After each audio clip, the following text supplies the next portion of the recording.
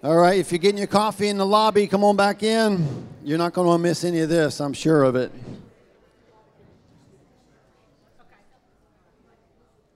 Let me just say a couple things, and then we'll get our speaker up here. One, for those of you, and there are a lot of you that are here for the first time today, right? So let me just make sure everybody understands where we are with this series. We are doing a series, we do it in July, usually because we figure people won't be here, but wow, like people are here, right? We do this series called At the Movies, and what we do is we take, I've learned this year that we have introduced you to movies. We apparently are doing clips from movies that you have never heard of, right?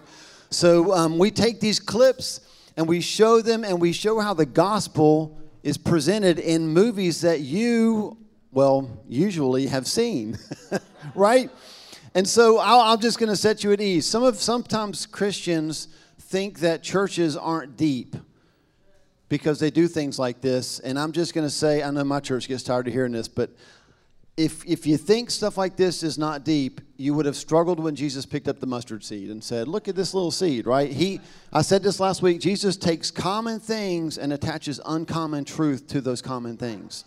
So that every time you see those things, you go, oh, it's a small mustard seed, but the kingdom gets bigger and bigger until it's a tree, and it provides shade and places for birds to land and all these things, right? So our goal is not to wow you with how we can pick out cool movies, because I've already failed at that. The last 2 weeks we talked about Apollo 13, and then last week we talked about Instant Family, and every week there's less and less people that have actually seen these movies, and today we're talking about Shazam. Right? Come on. Some of them are like, Gomer Pyle is coming to church. What's happening? And before we have Cutright come up here, because y'all, we're going to welcome Cutright. You know how we welcome people to the gathering. Right? He's ours, right? He's ours. So we're not welcoming him to the gathering, but we're welcoming him to the platform to share the Word of God with us. I just want to remind our church, and then Cecil, God really confirmed this morning with Cecil about tightening the core, right? On our website, we have our core values listed. It's just a page called At Our Core. If you go on our website, you can search way, way back to when our church was meeting in a coffee shop, and we did a 13-week series called At Our Core, and we talked about all of our core values. They're all wrapped up in what we call the core four. And here's the core four. We believe in the undeniable message of Jesus, the unbreakable body of Jesus, the uncontainable kingdom of Jesus, and the unexplainable worship of Jesus. I'm telling you right now, a church that buys into that will change a city, probably more than a city. But the one that I want you to know this morning, and I'm really saying this for Cutright, is that we value ministry training, listen to this, and expect each member to discover and use their gifts, free from the fear of failure. So, Cutright might say no to this, but I'm just telling y'all, Cutright, you look at me. You're not going to bomb this, right? I mean, I do that every week, so they're like so excited about this is an upgrade, right? If you come up here and deliver the worst message ever, I'm going to have you preach again, right? Like that's just going to happen, right? Because our church sees the call in you. We recognize the gift in you. And so there's no fear of failure today at all, right? None, unless you're a Tar Heel fan. And that's a problem, but we'll figure that out. So, gathering family. Listen, usually we welcome guest speakers, but you're welcoming one of your own to the platform. Would you stand up and welcome Cutright as he comes to share the Word of God?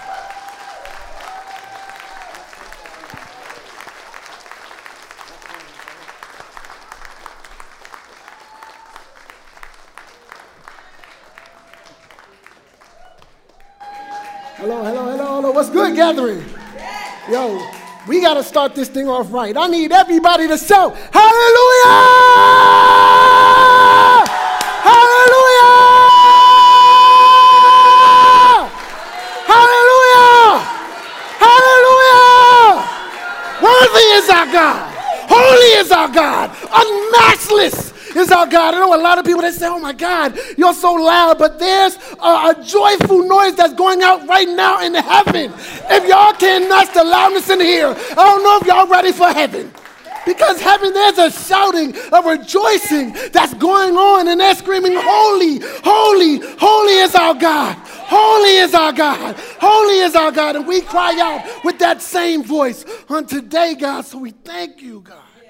We thank you for your presence, God. We thank you for your purpose. We thank you for your people. We thank you for your promise. We thank you for your faithfulness. God, we just ask that on this day, Lord, that all of our expectations get thrown away. And the only expectation that we have is a visit from you, God. That your Holy Spirit would rest upon us, God. That we will be saturated, Lord, with your love, God. May your grace, Lord, be renewed upon us. May we look upon our lives and our past sins and our mistakes, Lord, and throw them away because they are nothing in the light of your love for us, God. We thank you for the great work that you're doing in this place. We thank you for what you're doing in this house, God. And Lord, we just thank you for what you're doing in me, God. I just bless you, God, because you are worthy of all praise, of all honor, and all glory. In Jesus' name, amen. I'm sorry, y'all. I've been holding that in all morning. I've been holding that in for a long time. What's good, gathering? What's good? You know, when Paul asked me to preach this morning, this week, I said, what? For real? And he said it was going to be on the movies. I was like, say less. You said enough. Movies, I got you. Shazam. Right? And all y'all getting to know each other. One thing that you'll find it about me is I'm a super duper comic book fan. I love, matter of fact, 2 of the 5 things that I love I'm talking about today. Number 5 being pro wrestling. Number 4 being pop culture and comic books. Number 3 being music.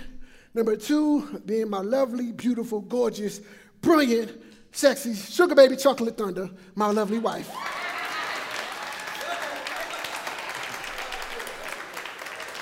And number 1, my Lord and Savior, Jesus Christ. The undisputed champion of my heart, right? So when we look at all these things and who I am, and Paul said to speak, and I'm like, Shazam, it's cool because for me, I've always seen comic books, I've always seen pop culture through the lens of Scripture. Anybody who's seen Spider-Man, what does Spider-Man say? With great power comes, right? What's that? To whom much is given, much is required. You know what I'm saying? So just like Paul said, that we can see the truth of the gospel in the simple things, amen, if we look through the right lens, right? So, but for me, Shazam has always been a favorite character of mine simply because I can see the truth of the gospel in the character, in the personage, in the comic books, so much so that I would go to comic book conventions like Heroes Con, and I would dress up as Shazam. Exhibit A. Right there. It's right there.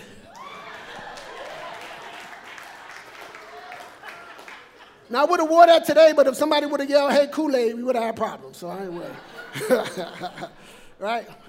But so I love the character because of how you can see the parallel, and as we'll get into the movie, you'll see the parallels between the life of every believer who calls on the name of Jesus and us, right? So, with that being said, the movie, if you've never seen it, it's kind of like Big, but with superpowers. Anybody seen Tom Hanks' Big?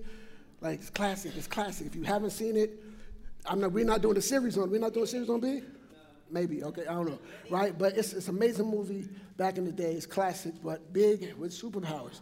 And the plot as we're setting up into the scene, what happens is that we have an evil villain, it's Dr. Savannah. He's on the search for power. He's breaking into a place called the Rock of Eternity. The Rock of Eternity is in another dimension. He breaks into there, and he's looking for powerful objects. He's trying to steal things, and he comes upon an object called the Eye of Sin. And with the Eye of Sin, what he does is, as he's walking by it calls out to him. It draws him onto it, and he picks up the Eye of Sin, and he puts it into his physical body, and the manifestation of the 7 deadly sins comes out, and he becomes the master of them, or rather they become the master of him, which causes the guardian, Shazam, to say, listen, there's a time of trouble and I need a hero. So he goes on for a search, and that takes us to our first scene. Amen, right? So there are two things in that scene before we get into our point that popped out at me. If y'all don't know, the first character when it was like he let free sin, and that's actually a character called Black Adam. The Rock is playing him. It's a new character. So for me, knowing that, it was that in Adam, sin and death was introduced into the world. That happened in that first part, right? Then we saw that in the ending of that, where Billy was told, that he would need to open up his heart after he was transformed, open up his heart and use his greatest power. We can parallel that with 1 Corinthians 13:13 that says, that faith, hope, and love, but the greatest of these being love, right? But that's not the point that I'm trying to cover to. There are two specific things that happens in this scene. The first was that Billy was told that he was chosen as champion, but his response was, I'm unworthy. He ignored the fact that he was singled out for good works, purpose to be more than he could ever imagine, and when presented with the opportunity to be more, the only thing his heart focused on was his unworthiness. In this scene, Billy echoes how most of us have felt at one time or another as believers, overlooking what the Lord offers us because we can't get past the past that he already paid for. See, now the Apostle Paul writes in 2 Corinthians 5:17 that in Christ that we are made new creatures, that old things pass away, that all things are made new. Can you say all things? All things. All things. All things. Not some things, big things, small things, fat things, all things are made new. Which leads me to my first point in the scene. There is power when you call on a name.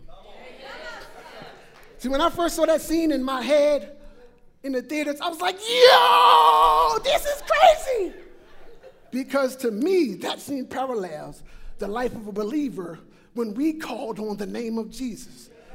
The transformation that happened on the inside out when we called on the name of Jesus, right? What was fiction to them is a reality to us. See, when we call on the name of Jesus, the healed are broken. It said the broken are healed. When we call upon the name of Jesus, marriages are restored. When we call on the name of Jesus, those who feel like that they are fostered become adopted. When we call upon the name of Jesus, those who feel unloved come into a love that they've never encountered before. When we call upon the name of Jesus, there's freedom. We call upon the name. The name that causes enemies to flee. The name that they want to keep out of the schools. The name they want to keep out of the court. The name they want to censor in the media. The name that is a stumbling block to Jews and foolishness to the Gentiles. The name that causes our brothers and sisters all over the Eastern Church to be martyred every single day in the face of death and persecution, in the face of their homes being gone away and being in prison and being beaten. They still get released and boldly say, Jesus Christ is the truth, the life, and the way. Yes. Why is that? Because there's power in the name, right? Romans 1:16 states Father God, please forgive me. It says that I am unashamed of the gospel of Christ, which is the power of salvation unto men, right? And that's a power that we as believers all have the ability to tap into. It's a power that's an unlimited power source. We out here, fossil fuel is disappearing and gas is running up, but there's a source that we can plug into that is limitless and never ending, and that is the power of the name of Jesus. Amen? Amen. Right? Now, there's a reason why we can call upon that now name and demons flee, and I want to explain to you guys. I used to have a roommate by the name of Philly, and Philly was a super duper, he might have been a bigger nerd than me. That's my guy though. But Philly had transformers from the floor to the ceiling. I'm sorry, he had a transformer bed. He had transformer, I didn't check if he had transformer drawers, but he probably did. You know what I'm saying? But he was a transformer fan. And when we were roommates, although he was not a believer, we would sit out, we would eat, he would come to my shows, my concerts, he would come out to Bible studies, and we would grow and do fellowship. You know what I mean? And one time we were sitting down and we were eating, and Philly, he said to me, Richard, I'm still on my faith journey, but one thing that I can tell you is I believe that Jesus is the truth. And I said, well, how can you tell that Jesus is the truth? He said that in my family, there are atheists, there are agnostics, there are Buddhists, there are people who are Muslim, there are Hebrew Israelites, and everybody comes together. Every time they come together at family events, they all talk about Jesus. You don't see the Muslims fighting with the Buddhists. You don't see the atheists fighting with the agnostics or arguing or tearing down Muhammad's name or Buddha. It's only the name of Jesus. And he said that because I know that there's power in the name, those who are powerless feel threatened by it. And I took that with me forever. But there's something that happens not only when we call on the name of Jesus, not only are we transformed into something new, but we also become part of a new family. Now, last week, Paul showed modern family, and it was about the messiness of family, and the big takeaway was God doesn't foster. So if you haven't had a chance to watch that sermon, please do. I'm going to take some clips out of them and make a jam for you. It's really dope. You know what I'm saying? But said that scene, that point was phenomenal to me because God doesn't foster. We are adopted into the family of God, right? Well, this next scene that I'm going to show you, it relates to that theme, but from a different point of view. You can show the clip. Yes, I will never try that as long as Colgate exists, right? But the thing that I want us to draw from that scene is that sometimes entering into a new family can become agitating if we allow it to be. Sometimes being adopted into a family that's different than you or a family that seems to have it all together will make you feel like more of an outsider. And most of the time, the feelings that we feel in that moment are due to the two C's that have plagued the church and new believers from the very beginning: condemnation and comparison. See, now we know that there is no condemnation in those who are in Christ Jesus, but we tend to compare ourselves to the people around us and make them the measuring stick for our spiritual growth and wind up trying to be more them-like than Christ-like. See, we tend to look at the people in our new family and who they are, and we look at who we are and all that we've been through the lens of our mistakes and our low points and our regrets, and then we look at them and say, oh my God, they're so knowledgeable about the word, like the Lord put a thumb drive in their back and he downloaded it overnight.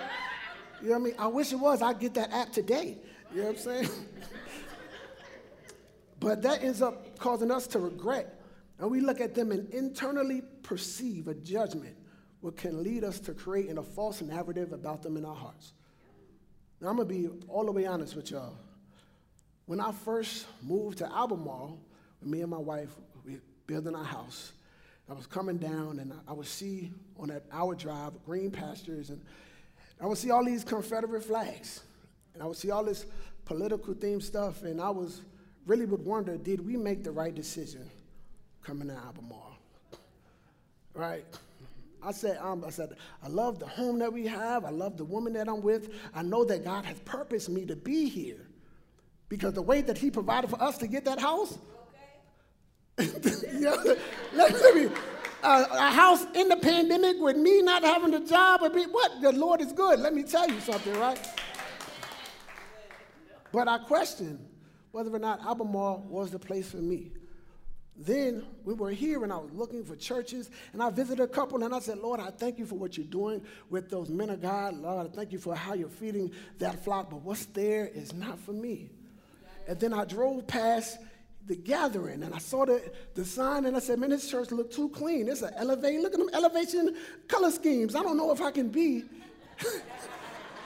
I don't know. You know what I'm saying? Because I'm looking for hope over hype. Right? And I passed by the church about 6 or 7 times. I was like, you know what? The Lord put on my heart, just go. And when I went, I was greeted at the door by a 6'2" brother with a push broom Mario mustache who opened his arms up and greeted me with a hug like we've been brothers our entire life. Followed by an older, more seasoned, vintage, I'm going to say vintage, a vintage, brother. And he shook my hand and said, we were in prayer today, and God said that he was sending someone new. I thank you for being obedient. And then I came into the door, and service was phenomenal, and Paul brought an awesome word. He wasn't like, hi, I didn't even know he was the pastor until after. He was like, hi, I'm Paul, the pastor. I was like, for real? You know what I'm saying? Because he was leading worship. You know what I'm saying? And then he got up to preach, and I was like, it's a phenomenal place. And then afterwards, back there, Richard Kimmer, he went and he said, yo, bro, listen, look at this. Check out the soundboard. We got all the sound. We're about to do a podcast back here. And he gave me the tour of the church, and he was like, anything you want to do here is yours. You're welcome. And that was on my very first day. Not my first month, not my year. From the first day, from the door, I was greeted with love and kindness. And if I would have let my perceptions of what Albemarle was going to be or what the gathering would be, we wouldn't be here today. See, we let our past experience or our preconceived perspectives lead us to how we operate or interact with certain individuals when it shouldn't be our experience that leads us, but rather our expectation of the good work God is doing inside that person. And what happens is that we allow our assumptions to become a seamstress. That's how discord is sown. You see, comparison is the killer of community. See, community is like a salad. Y'all ain't think I know about salads, did y'all? But community is like a salad because every ingredient adds value to the experience that we partake in. Every ingredient has its own nutritional value, its own taste, its own texture, its own color. But when brought together, and you add some raspberry vinaigrette on top, with some bacon bits and some croutons, you might slice some, if you fancy, you throw some strawberries in it. I might look at you like you bougie, you throw some strawberries in it, but that may be your prerogative. You know what I mean? But it's when we see what it is, it creates a unique and enriching experience for those who partake in it. That's what community is, and that's what the Big C Church is. Well, what it should be. See, we all have our part to play, and there are so many churches today that desire unity, but when a church is about community, then unity happens organically. And you don't have to pull teeth for fellowship. It will be something that's desired. Now, Paul, you was last week I was in the back laughing because you was all in my sermon, bro. You was all in my notes and everything. I was like, but that shows that the Lord was lining up everything that was being prepared. Now, you mentioned in 1 Corinthians 12 and 17 that if the whole body were an eye, where would the sense of hearing be? And if the whole body were an ear, where would the sense of smell be? But I will go on with 18 to say, but in fact, God has placed the parts in the body, every one of them, just as he wanted them to be. If they were all one part, where would the body be? As there are many parts, but one body. One body. It's not talking about your denomination or how you like your music or how loud you like to clap or how long you pray. It's one body. But many of us struggle with making comparisons, including myself. Like, let me tell you, today was a difficult day for me because this day has been something that I've been hearing about my entire life. Since I came out the womb, they put a Bible in my hand, was like, this gonna be you. See, my father was an assistant pastor back in our home church at One Way Church of Christ in Queens, New York, and he passed in 1998. And after my father passed away, only thing that I heard every single day was, you're going to be a preacher, you're going to follow his mantle, you're going to have a church, you're going to be a big bishop, you got all these big ideas for you're going to follow in his footsteps. And I would look at the man that he was, as great as he was, as awesome as he was, an evangelist and a preacher of the word of God. I would look at everything that he was and say, how could I be that? How could I be what my father was? And I didn't even feel like I was worthy to be his son sometimes. Right? But in doing so, what I was overlooking by comparing myself to who my father was, is I was overlooking the man that God was creating me to be. Now, both of us stand on stage and with a microphone, and we both preach. Mine just happened to be with rap music. It's not the word of God. But the call is still the same, to win the lost and to have them come to Jesus. Right? Now, we look at being used, though, when it comes to being compared. A lot of it comes down to our view of how we desire to be used. And any man that wants to repair something in our toolbox, there are two trusty tools that we have, Phillips head and a flat head. Right? These are the most used tools. Anything in the house, you got it, your cabinet's broke, your toilet broke, I can fix everything with a flat head and a Phillips head. But some jobs need an Allen wrench. And if you shop at IKEA, everything needs an Allen wrench. But our Father has purposely made you the Allen wrench in your current environment. And there are specific people in your life and specific situations that you were uniquely created for, where you would be more useful tool in the hands of God than a T.D. Jakes or a Francis Chan or a Billy Graham or a Paul Jenkins. So I came here to tell somebody today to be confident in who you were made to be. Because when we are confident in who we are in Christ as unique individuals who were carefully crafted in our mother's womb, fearfully and wonderfully made, we can easily break free from the bondage of comparison and condemnation. Which leads me to my third scene, sir. So that scene brings me to my third point. Don't leave behind the broken. Now, we can be transformed and made new and easily overlook those who aren't. It's easy for us to look at that scene and parallel many of our experiences with friends and families when we get saved. We can be so caught up in our new position, in our new power, that we begin to ignore the very same people that we were sent to witness to. So when we run into them, it's a new phone, who this experience. For y'all who's unfamiliar with new phone, who this, it's an expression that means I have a new phone, a new number, a new life, and you're not in it. And that's the way that we interact with people when we get into this new position, when the only position that we should be in when it comes to dealing with people is prostrate before the Lord. That should be our favorite position, being prostrate before the Lord, right?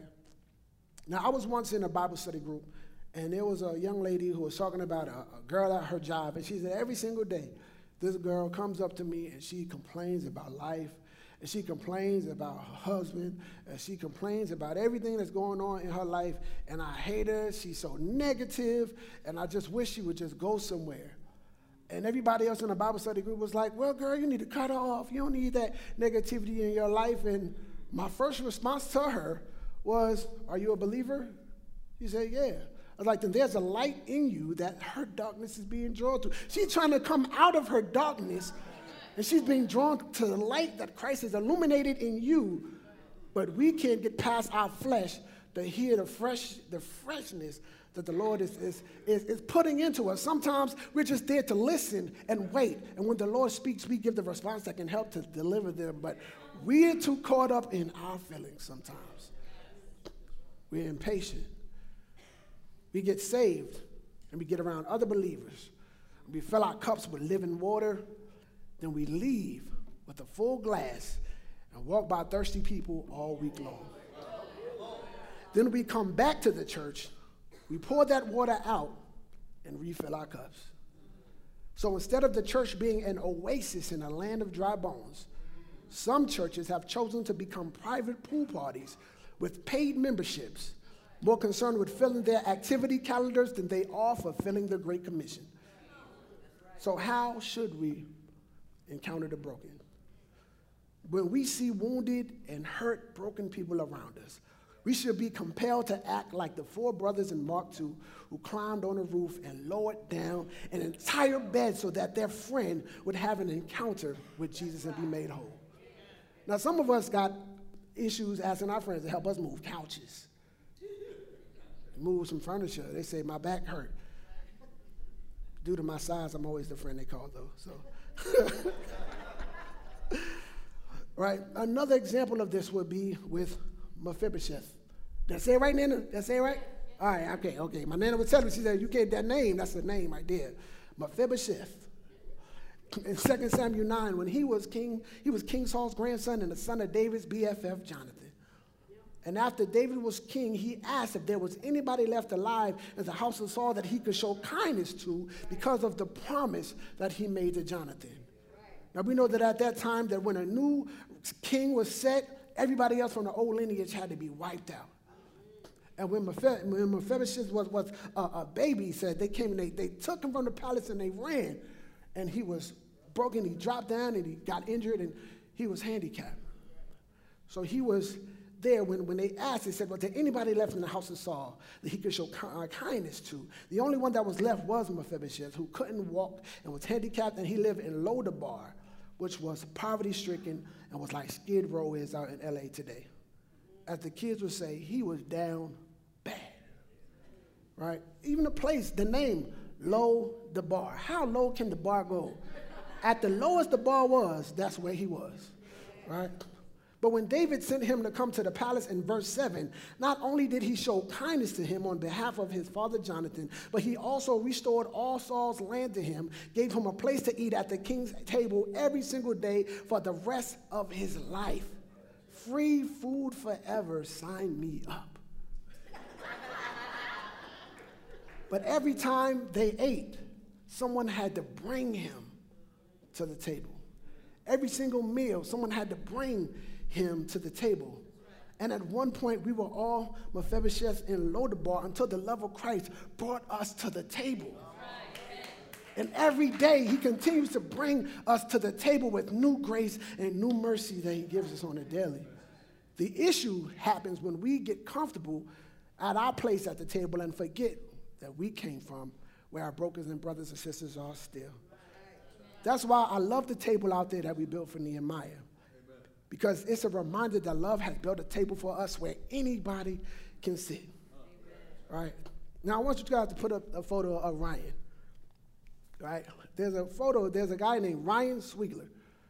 Ryan is a former reverend and co-founder of the South African Satanic Church. He stepped down from his position in May and recently shared his testimony about being saved and one of Jesus.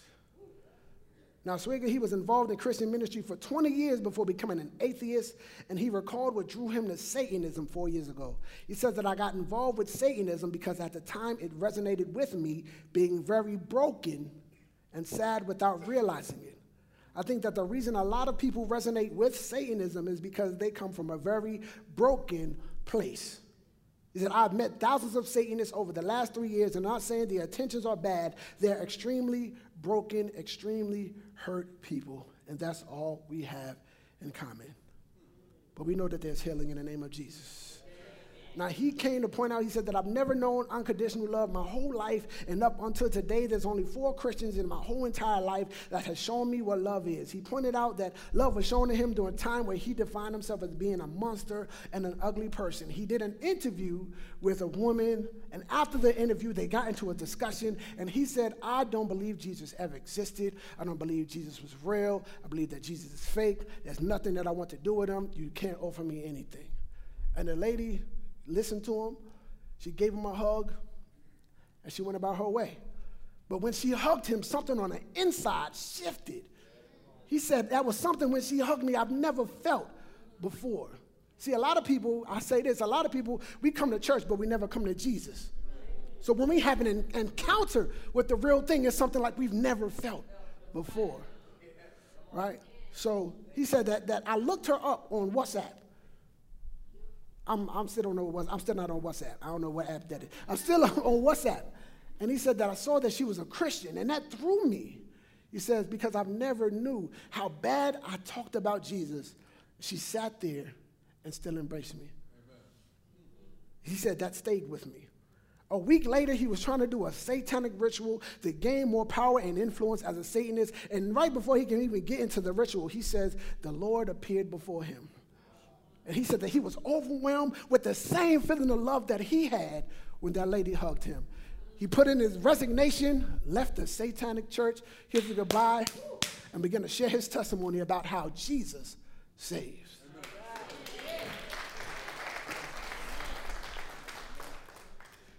But the book behind it, by the way, says, Holy Spirit, expect miracles.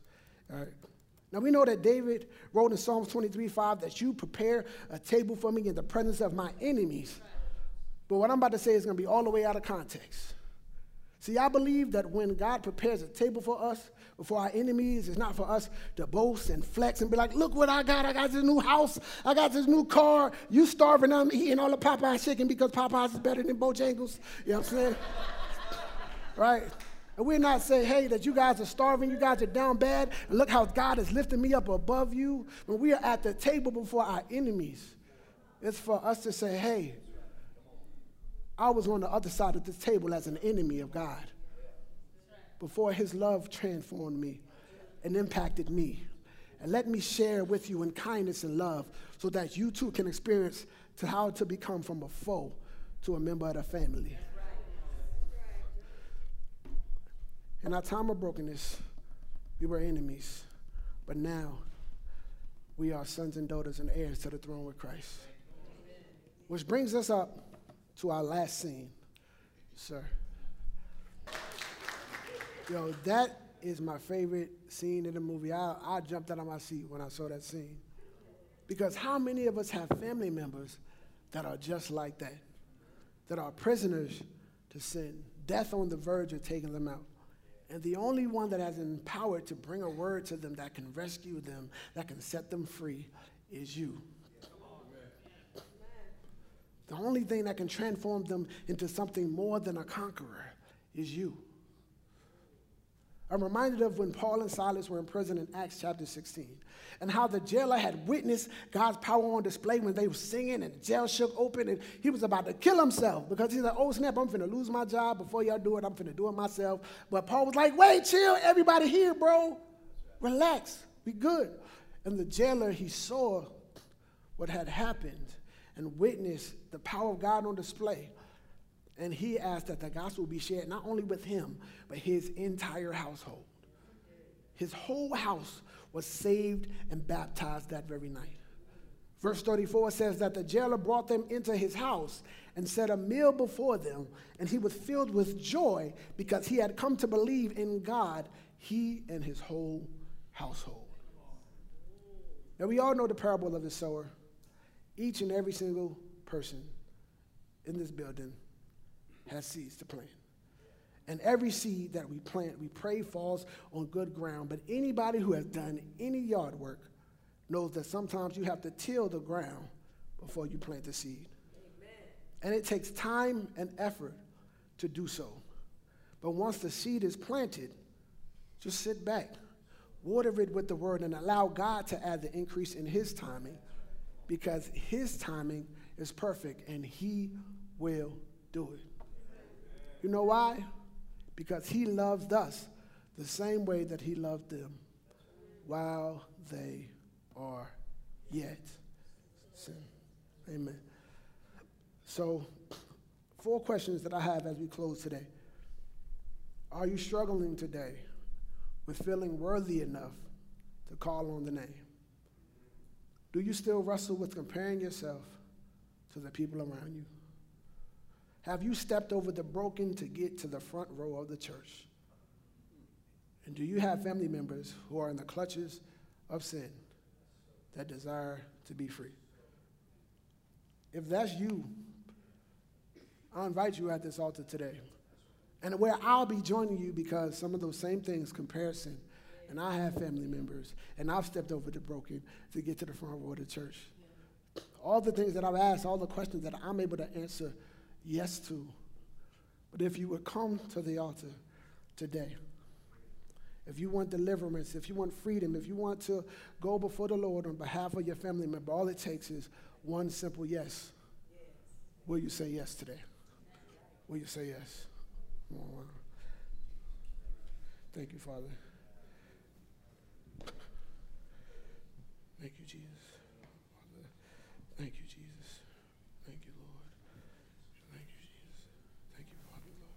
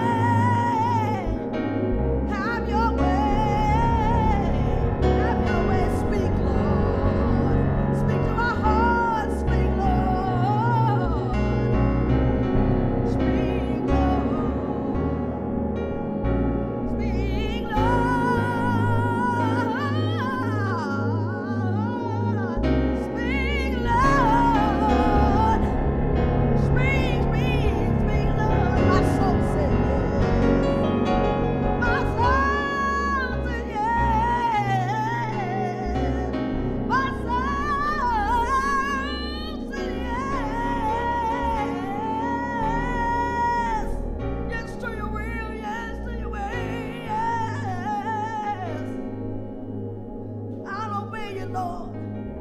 I'll obey you, Lord. I'll go where you want me to go.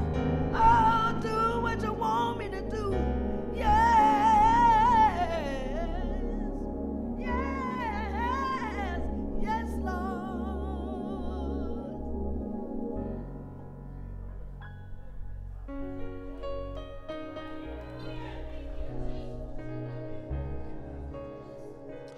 Come on, church, let's stand up together. What a powerful word that we heard this morning. And if you haven't heard us say this in a while, let me just tell you this one more time. Simple obedience produces supernatural outcomes. That's what SOSO stands for, right? Simple obedience, supernatural outcomes. And whatever you have just said yes to, and that's what God's after, right? You say yes and take a step of obedience in that one area, and God begins to unlock all the other things that you and I can't control. Man. Hey, like Richard Cutright, nice try. You killed that, man.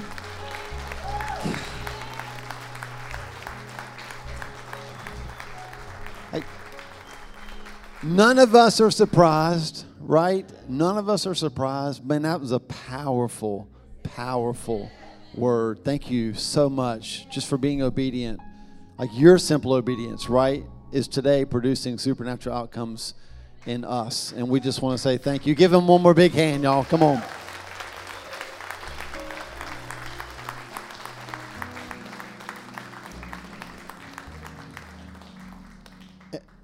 I don't even know what to say about that. Man, anytime, right? That was just an amazing morning. Come on, would you stretch your hands to the Lord? I'm going to pray us out of here. If you're like me, your soul is full. Man, my soul is full. And our souls this morning, God, they testify of your goodness, of how you have met us in this place. We thank you, God, that you have blessed this house with Richard and Vicky Cutright. Thank you for sending them to us, God. Thank you for enriching our body through them, God. Thank you for bringing family together at one table, God, where we can eat of your goodness and of your supply. Lord, I thank you that we walk out of here with the power of the name this morning. And we refuse to just think it. God, we're going to speak the name. We're going to speak the name of Jesus. It is at that name that every knee will bow, every tongue will confess that Jesus Christ is Lord. And so our lives, God, from this moment forward are lived to glorify the name of Jesus. Produce supernatural outcomes through us, God, as we do. It is in your mighty name that we pray. Somebody say, amen. Amen. Come on, give the Lord one more big hand. Man, what a good God he is, y'all.